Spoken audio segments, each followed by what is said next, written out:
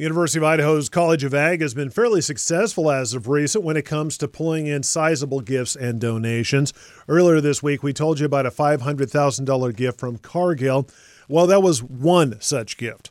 Last month, Burley-based Redox Bionutrients announced it was donating $500,000 to the U of I's Cafe project outside of Rupert.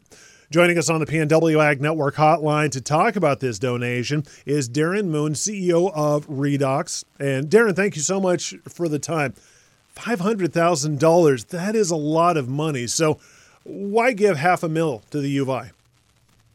So I cut my teeth in California agriculture. My first job out of college was in a large fruit and vegetable farm in California, and I got very involved with the University of California. They have a great extension system.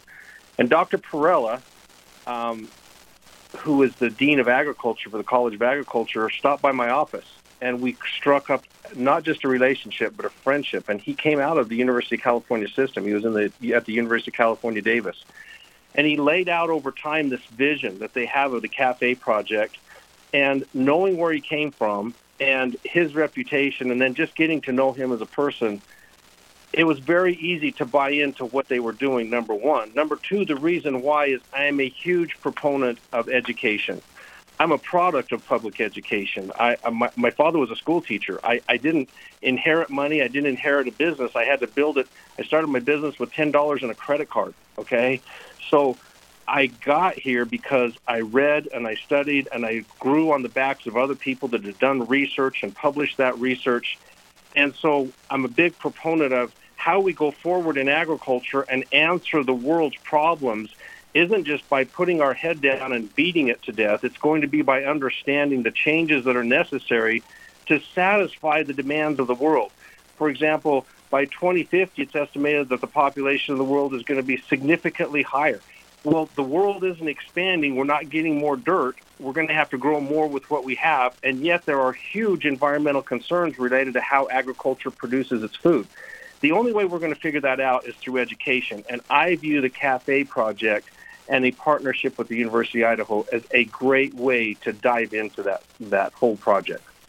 Darin, there are a lot of ag projects going on, not only across the Northwest, but across the country. So what was it about the Cafe effort in southern Idaho that made you think, already, I'm ready to jump on board here? I think the interest in the way Dr. Perella laid it out, which is they're interested in the entire system. So they're growing the crop. They're going to understand how nutrients move in the soil, how water moves in the soil. They're growing the crop. They're feeding that crop to cattle. They're going to analyze how that feed moves through cattle, what the quality of milk is or isn't based on feed.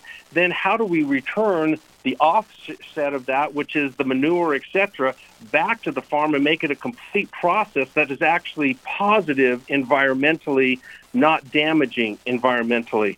And I'm certainly not suggesting or demising agriculture currently. I'm simply suggesting there has to be better ways of moving this system forward. Cost of fertilizer, for example, is a recent thing on everyone's mind. How can we be more efficient in the use of fertilizer? Water in the West is a huge issue. How do we grow more crops on the same amount of water? That's a huge question that we can only answer if we understand it. So the scope of the project, meaning it's actual practical research, it's a production farm, it's not a greenhouse, where we can actually grow as farmers grow, harvest as farmers harvest, and it's actual practical research. That's what made me so interested. You know, Darin, I've had a chance to talk with Dean Perella and a lot of officials from the University of Idaho, and they've given me their answers and their perspective on how Cafe will change ag education and even change the industry going into the future. But somebody who's in the industry themselves, give me your perspective. Where do you see Cafe taking agriculture in the short term or perhaps even in the long term? Yeah, so I think in the short term, I think the commitment from a large public institution to actually dive into such a project, this is unheard of, the size of this project, okay?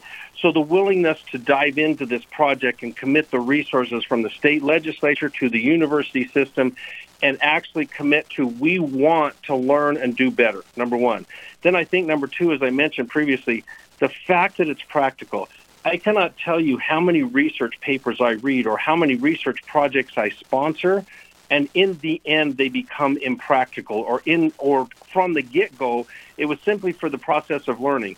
Well, there's a small part of that that's absolutely necessary, but most of what I'm certainly interested in is how do we make this practical? And the fact that this is a research farm, not a research project, it's a research farm run practically for profit and for production.